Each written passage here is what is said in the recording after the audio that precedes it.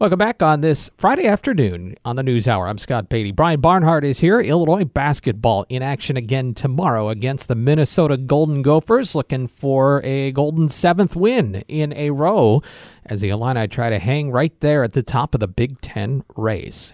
Brian Barnhart, the Williams Arena, the barn, as they know, is known up there in Minneapolis. Always a grand venue. Of course, different this year, like every other place in the Big Ten, without many people in the building. But Illinois took care of Minnesota handily to start the Big Ten season, but Minnesota's very tough at home this year. They are. They're winless on the road, 0-8, and they're also 13-1 at Williams Arena at home. So the only loss was to Maryland at home, and they're trying to make the NCAA tournament. They certainly have some quality wins against some good teams, Michigan, for instance, and Ohio State, and Iowa. And so their RPI in that regard is pretty good, or their ranking, Ken Pom and all that. But they're trying to become the first, I think, tournament team to not win a game on the road all year. Yeah. And they've only got a couple of chances left for that. But, yes, they've been very good at home, and they shoot a lot better. They score a lot better. And I know there are basically no fans. There's a few fans, I guess, in attendance for the game tomorrow, family members and so forth. But, yeah, it's been kind of a Jekyll and Hyde. And now they're kind of limping along because they've got Gabe Kalsher out with a broken finger that he suffered on their recent road trip. And then Liam Robbins is a guy who, their center, is with an ankle injury that's bothering him. And he hasn't been practicing. He's just been playing games. So you've got the guy that's supposed to guard, ultimately, potentially Ayo Dosunmu, and the guy that's supposed to guard Kofi Coburn, either out or banged up. So we'll see if that's a factor. Yeah, I mean, that helps. You would think that would help Illinois' chances. Of course, you want to see the best players play the best players and have a true matchup as well. Now, this Illinois team, 6 wins in a row. The last 2 wins, Nebraska and Northwestern, have come, I think, for fans with some concerns because there wasn't really a complete game. And I guess there's kind of a couple ways to look at it. One, basketball's a game of runs. Nobody's playing well 100% of a game, all 40 minutes. So a win is a win is a win. The other kind of commentary I hear is, okay, but against better competition, you can't take segments off in a game.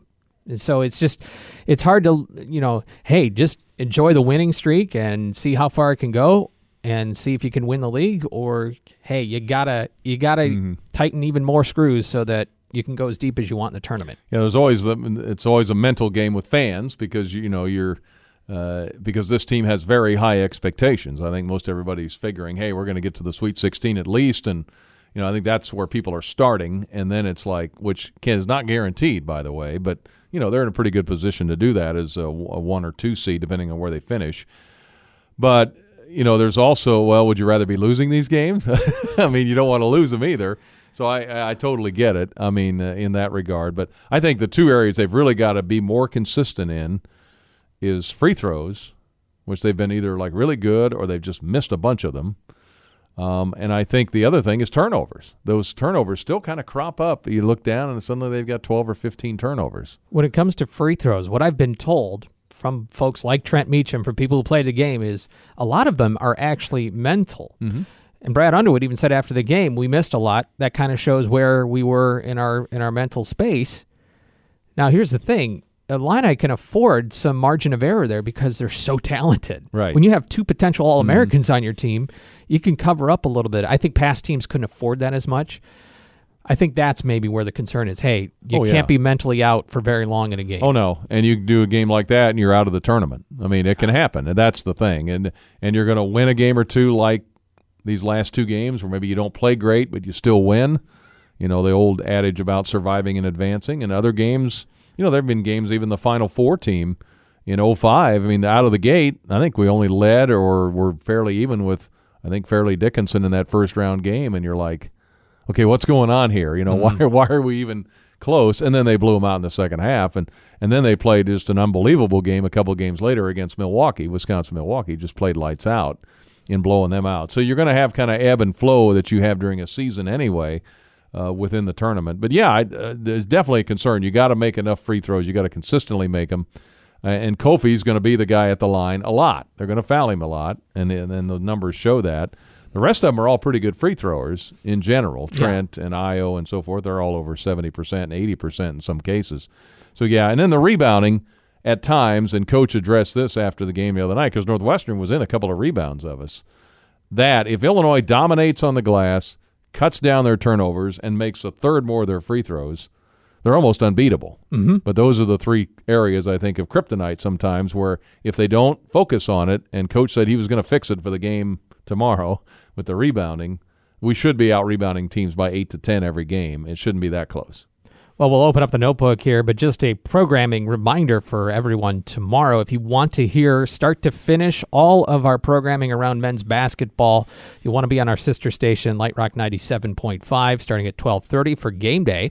And if you want to hear women's basketball, and then we'll dip in a little bit to the start of men's basketball, and then we'll go over to volleyball, and then back to the finish of men's basketball. If you kind of want to hop around our Illini Palooza tomorrow, be here on DWS. What is it? But the notebook here is brought to us by Guido's, Jupiter's, Billy Baroo's, and Seven Saints as the Illini take on Minnesota tomorrow. All right, this is Illinois' fourth time in the AP Top 5, 89, 01, 05, 2021. Of course, two of those teams were Final Four. One was at Elite Eight, so we're in that range again.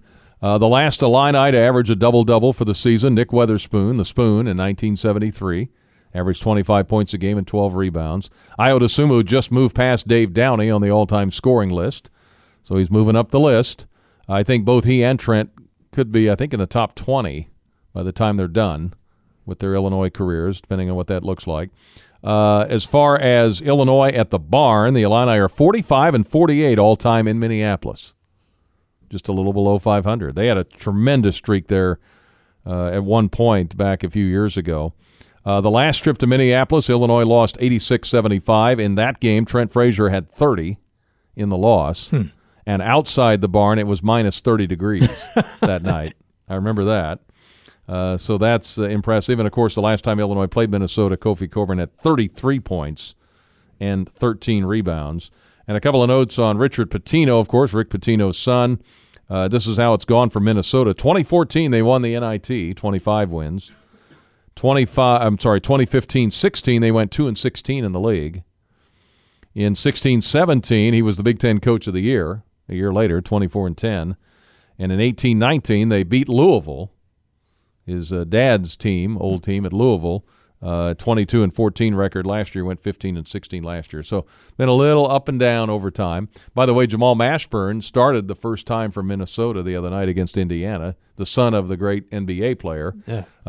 We understand his dad will be in attendance at the game tomorrow, first time he's seen his son play in college due to COVID. Yeah. And so that'll be interesting. But they're just some of the notes on the game tomorrow. Well, it sounds like some dads and moms and whoever else will maybe get a chance to see the Illini in action at the NCAA tournament. That just announced today that fans will be allowed a very limited capacity, 25%. I have no idea how the logistics of that are going to work. How you get a hold of a ticket, because everyone's going to want one. Yeah, and how big is Lucas Oil? 25% of I'm talking NCAA tournament. They haven't said anything about the Big Ten. Yeah, not Big Ten. Well, it's a 70,000, but how many courts are they going to have? How are they going to break that up? Yeah, but there will be some NCAA play at Lucas Oil, so that'll be interesting what that number is.